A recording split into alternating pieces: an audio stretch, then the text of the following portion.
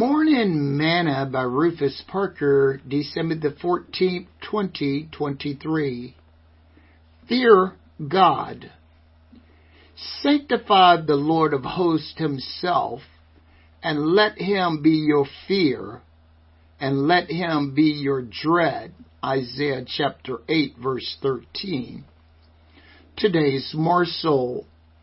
Isn't it amazing that folks are afraid of everything and others more than Jesus? I keep trying to figure out how so many people can read their Bibles, say that they are born again, and still be plagued with fear. Paul told Timothy, "For God has not given us the spirit of fear, but of power and of love and of a sound mind."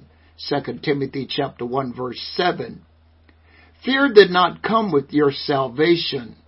Get a grip on yourself.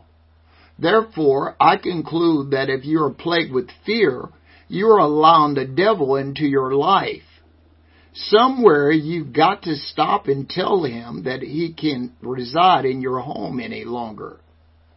Jesus said, "And fear not them which kill the body, but are not able to kill the soul, but rather fear him which is able to destroy both soul and body in hell." Matthew chapter 10, verse 28. If you're going to fear someone or something, fear Jesus. He's the only one that can kill you. Remember what the scripture says about you. The wicked flee when no man pursue it, but the righteous are bold as a lion.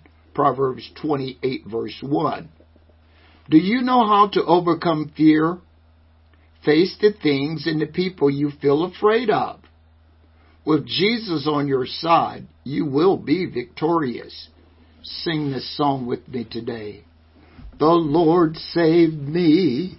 Why should I be bound? The Lord saved me. Tell me, why should I be bound? The Lord saved me. Tell me, why should I be bound? Why should I be bound?